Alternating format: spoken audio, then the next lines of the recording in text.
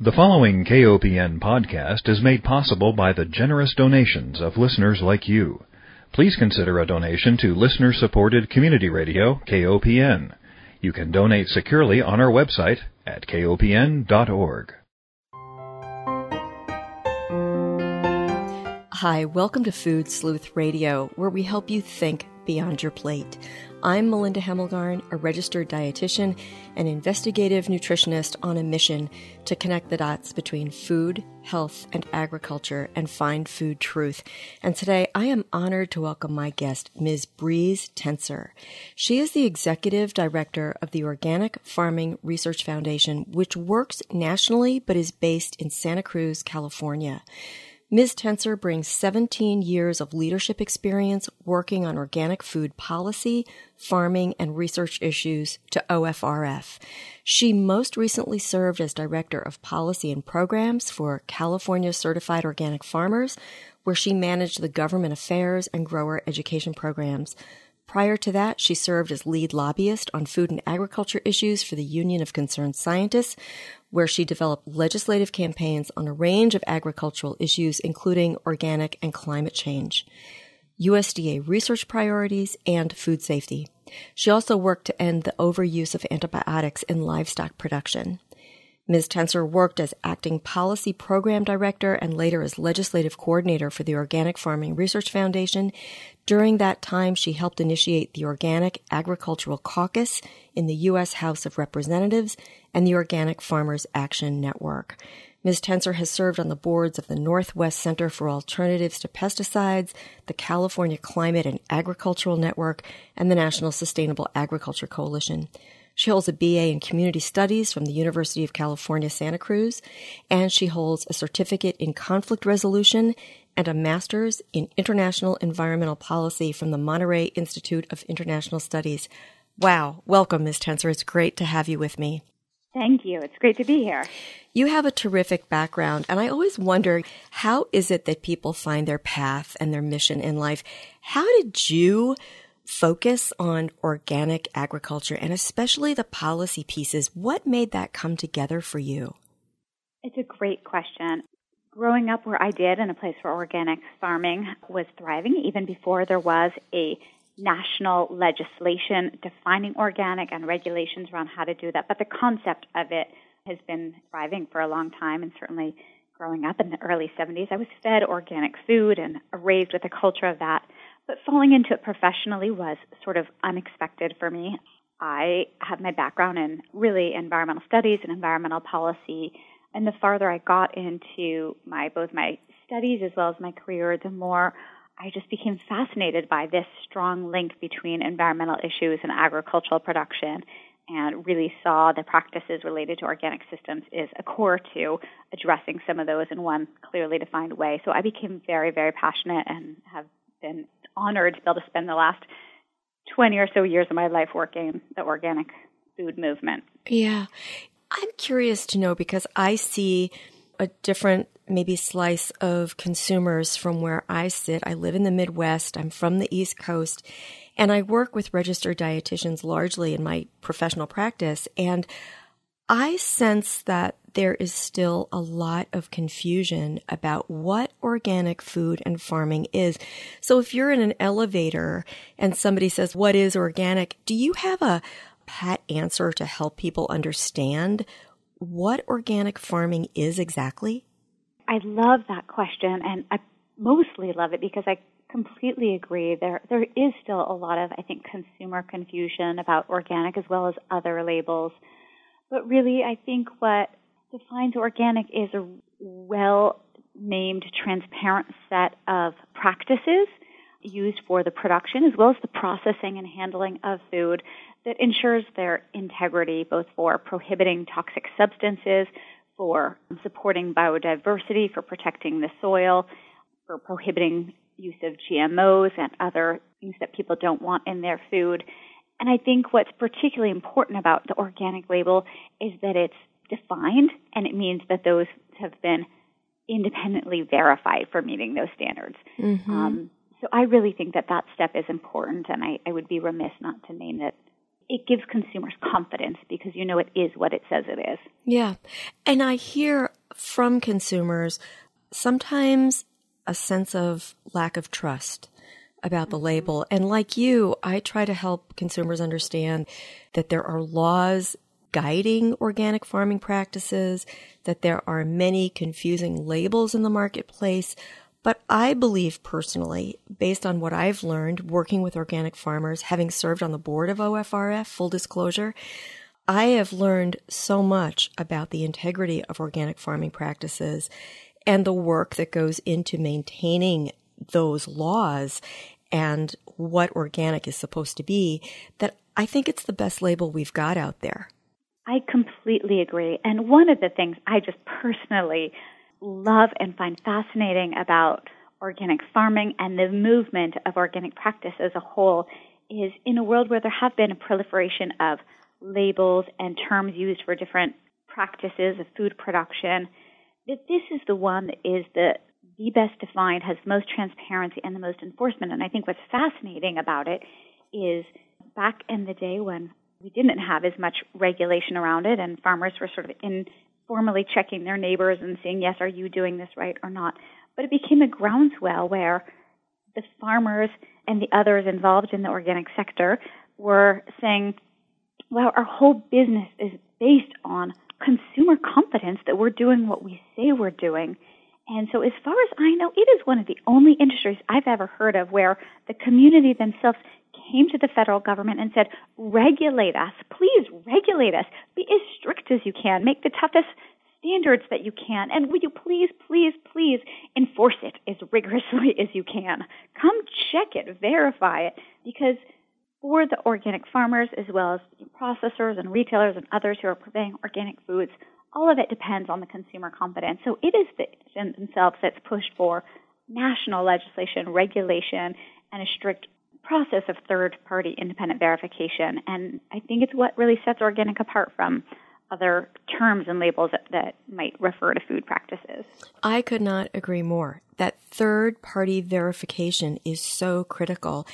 And gosh, organic has been doing this for so long that I hope our listeners know that after this program that they do have renewed faith and confidence in that label and that there's always policing going on. We hear about cheaters maybe, but I believe that they're few and far between. And I think that consumer confidence, I totally agree with you that is key. And if you look at how the food industry works, that is exactly what they're after. They want consumer confidence first and foremost in their products. Mm-hmm. Absolutely. And I think of this history of the passage of that 1990 Organic Food Production Act, which is that legislation that defined the organic standard, and that was actually done as part of the 1990 Farm Bill. And the progress we've made in continuing to refine both the standards and the enforcement of it. And we just keep working, and the industry themselves and the farmers keep working to continue to tighten and strengthen those standards and make sure the practices are as good as they can be. And that's sort of where we as an organization come in, is trying to also make sure the science is there for the farmers so that they have the tools and the practices to keep making sure their practices are the very best they can be within an organic system. Well, absolutely. And science is the key, I think, for everyone, certainly for consumer trust. And within the profession of dietetics, where we're working in a field of public health, we really rely on that science. And that leads me to the Organic Farming Research Foundation's great role in helping to fund research projects. And while I served on the board, I will never forget going on a field trip and visiting a farm where a farmer was looking at what he could plant prior to planting broccoli. I believe mustard was one of the crops he was planting that would reduce the incidence of pests on the broccoli plant. And I thought, wow, this is amazing. So we're affecting the soil organisms and we're affecting pest risk simply by planting something prior to planting the crop that's going to bring us the economic win. Absolutely. I think what's interesting about organic is that, we're learning more and more about practice-based solutions for managing weeds and pest and disease, cover crops, crop rotation, supporting biodiversity, supporting soil health. And there's so much sophistication to be learned within each of those practices. And what's exciting about them is by implementing those practices well, organic farmers can be more successful both in the quality of their crop and the economic viability of keeping their farms, but also in providing these environmental and public health benefits, really basic ways where you can avoid the need to apply a pesticide by integrating some of these practices. And it's very exciting. It's very exciting. So our commitment is to keep investing in that production-based information to give farmers the tools to keep growing their food the best they can be within an organic system. Yeah. Soil health and water use efficiency and avoidance of some of those nasty inputs that maybe some of their conventional counterparts are using. And some of those research projects are making a huge difference for farmers around the country, and we feel really proud of that. Yeah, I agree. You know what's so interesting to me is that many times I'll hear maybe organic naysayers say, well, the yield is less. And yet, if we look at on the OFRF website, there is a wonderful section that I would really direct consumers to first and foremost, and that is frequently asked questions, because it goes through, what is organic farming exactly? Why might it be important? How does the certification, how is that regulated, and so on. But I think one of the last points that's made is we look at how much research goes into organic food production. And it is such a drop in the bucket when we look at overall research. So if we do see a need to increase yield in organic systems, and the yield might be less, but it's not, in my opinion, so significantly less that we should say we can't do it. Rather, we should be putting more money into research to finding the best seeds, the best soil conditions, the best ways for farmers to improve yield and nutritional quality. Absolutely. I think you said that so well. The United States overall, as a percent of our gross domestic product, invest actually a relatively small amount of funds compared to other countries in agricultural research overall. However, I think if most people knew how much we did invest in ag research, they would find those numbers pretty astonishing. Large numbers, billions of dollars in ag research. However, historically what we've spent as a country, and I'm talking public investment, so there's private investment, which is separate, but public, Department of Agriculture, congressionally funded research money for agriculture, the amount of that that's gone into organic systems is minuscule. And we've been advocating for over 20 years to push for more federal investment in organic research money for public universities to support the next generation of ag professionals, farm research, and support the production.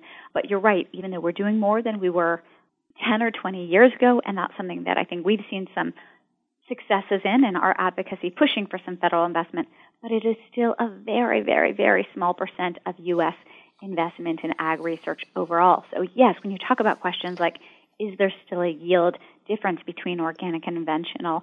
There is in some crops in some places, but we're seeing that yield difference get smaller and smaller as the years go by, and it's because we are investing in research. But absolutely, if we were investing a proportional share of U.S. research dollars into organic, say organic is 6% of the market share, if we put in 6% of ag research dollars into organic, I would put my stake in the ground that yield difference would disappear entirely. Yeah, I totally agree. So just for our listeners, $2.5 billion is the total USDA annual research budget, and organic research gets 1.5% of that, which is such a shame when, as you know, climate mitigation is so dependent upon our agricultural practices, and organic holds such promise in helping to reduce some of the CO2 emissions. There's also nitrogen pollution that is part of that, as you well know. I need to take one break and just remind our listeners that if you're just joining us, you're tuned into Food Sleuth Radio. We are joined by Ms. Breeze Tenser. She is the Executive Director of the Organic Farming Research Foundation. Breeze, you have been working so closely with organic farmers for so many years. What would you say some of their greatest challenges are right now?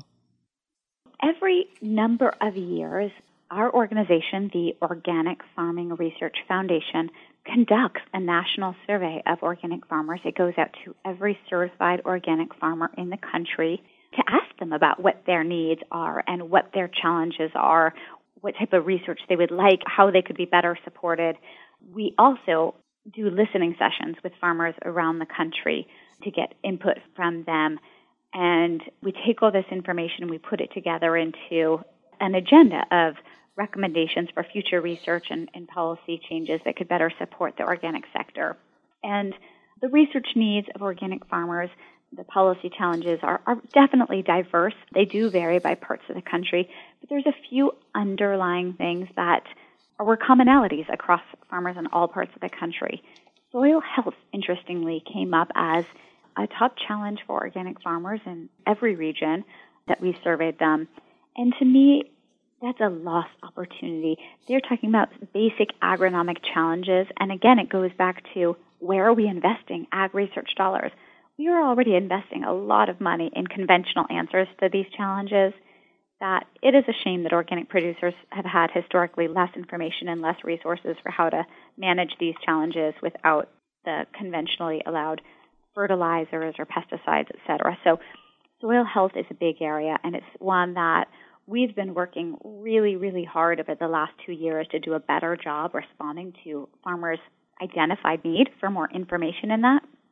So we've been compiling huge literature reviews of all the bodies of existing research in soil health practices as they relate to organic farming, publish them in farmer-ready guides. So within soil health, there's a whole lot of questions. Soil health as it relates to nutrient management, soil health as it relates to water use, soil health as it relates to conservation tillage. And we've been putting out these resources for farmers, and we're getting phenomenal response. People are hungry. We're getting tens of thousands of downloads of these reports. We've been doing some webinars, mostly for farmer audiences, to help get this information out into their hands. We've had over 800 people attend the last few webinars we've held. Really, really great response rate. So we're excited to see this progress, and we know that we still have more work to do, that we as an organization and the federal government need to continue investing in more research to address farmer challenges. Mm-hmm. And I want to just give a shout out to our listeners that there's a free webinar series on soil health.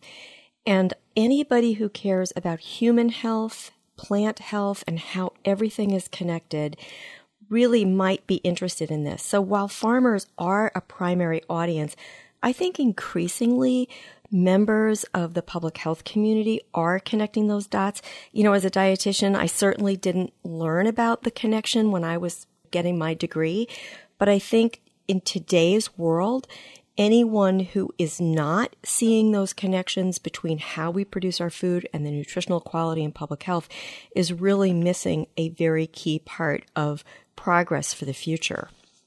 Absolutely. And in addition to those free webinars, one thing that your listeners and a broader audience of the public might be interested in is we've also developed a new Why Organic landing page on our website, but different from our primary content, which is aimed at a farmer audience, but information trying to show how organic farmers are using these practices. It's meant more for a general audience, the public, consumers, others who want to better understand what organic really means.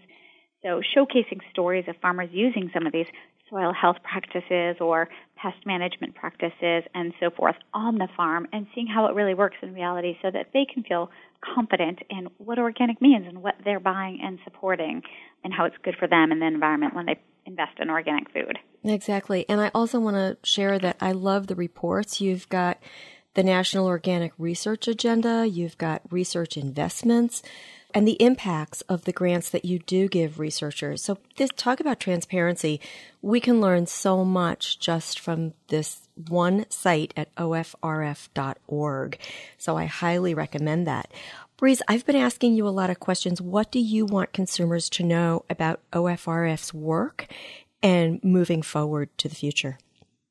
Well, I would love to share that our 3 areas of doing advocacy on behalf of organic farmers, educating about organic practices, and investing in research to support organic systems being the best they can be are core things we're working on and that we're investing in as an organization. And I would just, if we have a moment, love to just mention an example or two of what I mean when we're talking about research that we're investing in. Oh, yeah, please. As an example to help understand what we're doing and what we're accomplishing and how these investments are making a big difference for the environment. And I'll just quickly name maybe two examples. One, I would imagine many people have heard of methyl bromide, which is a really, really nasty fumigant that's been used for a very long time on some crops, in particular strawberries. Strawberries, and I think you mentioned earlier, giving your kids strawberries with methyl bromide when there wasn't any other alternative. Before I knew better.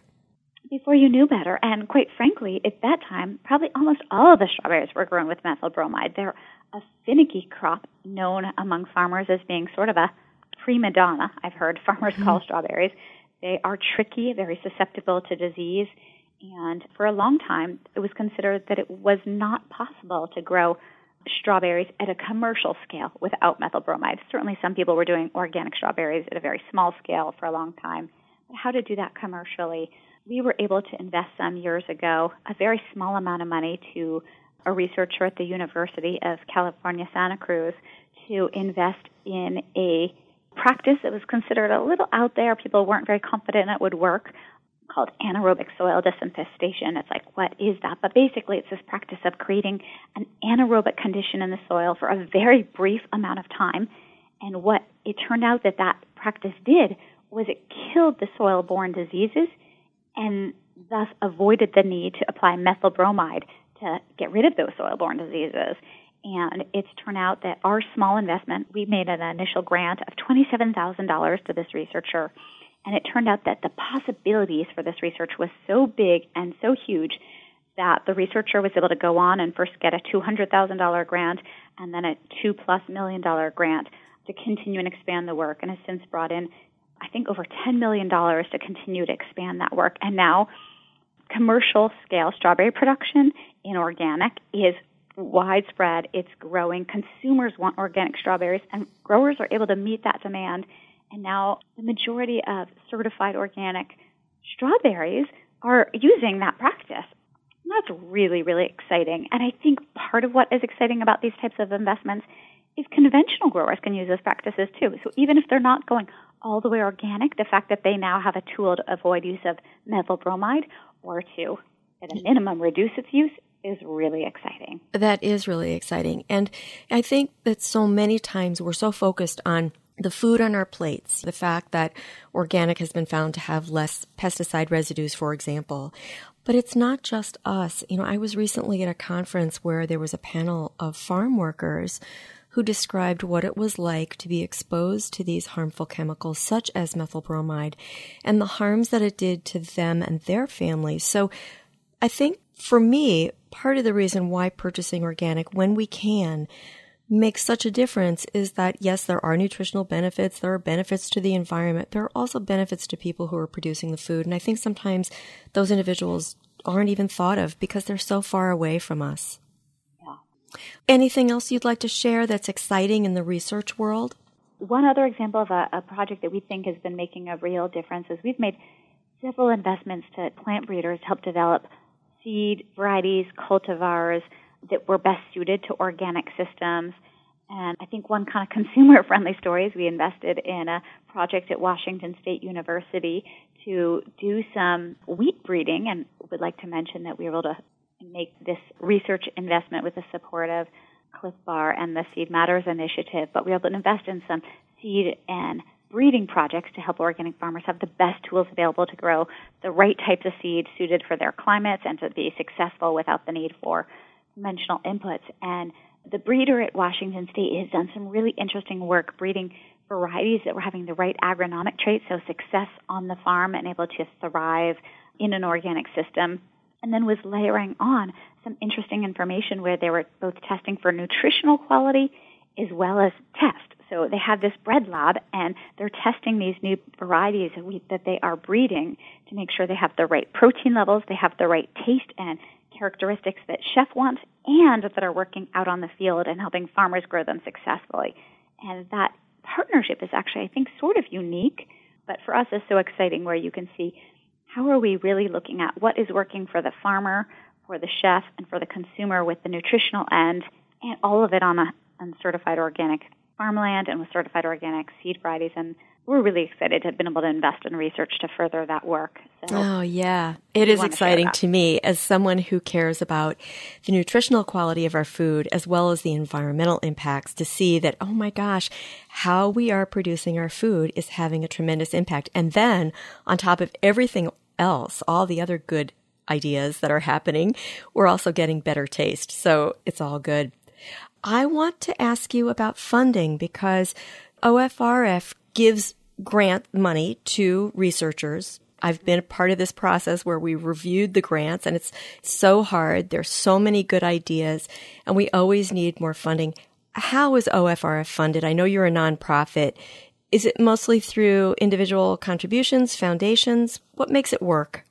It's an ongoing process, and we get support from government grants, from foundations, from organic food or farm companies who believe in our work, and of course from individuals who believe in the cause of supporting organic farmers and the benefits that organic farming practices are bringing to the environment. And we need all of those sources to be successful. And I would say for people who care about organic food and want to help, we welcome donations, individual, whether from as small as they can give, the $1 a month recurring, to bigger gifts. It makes the work possible. It makes us able to fund more and more research. I will say, for transparency, that one challenge we have is every year we get way more applications for research grants than we can fund, and we're turning away phenomenal grants because we have limited pools of funding. So every contribution helps us invest in more and more on-farm research to help ensure organic farmers are successful. That's a key part of our work. I would also encourage people who are just curious or want to learn more. We have a really meaty newsletter. People can go to our website. We have blogs. We have a Facebook following. It's really easy to sign up to get monthly updates. Lots of ways to engage with us. And, of course, when we do our advocacy work on behalf of organic farmers around Farm Bill and ensuring that organic farmers have a fair share to government programs, easy access level foothold for USDA programs, that sometimes we count on the voices of people who believe in organic to make their calls, send the letters, trigger the email off to their congressional representatives. So the more people want to engage, sign up, get those newsletters, updates, et cetera, the better, because there are lots of ways to get pulled in and show your support for organic food and farming. Perfect. Thank you so much. This has been incredibly informative. I want to direct our listeners to www.ofrf.org to learn more, see how you can get involved. I need to close. Unfortunately, our time is up, but I want to thank our listeners for joining us. Remind everyone that Food Sleuth Radio is produced by Dan Hemmelgarn at KOPN Studios in beautiful downtown Columbia, Missouri. And I especially want to thank my guest, Miss Breeze Tenser. She is the Executive Director of the Organic Farming Research Foundation. Thank you so much for your time with me and for your work. Thank you.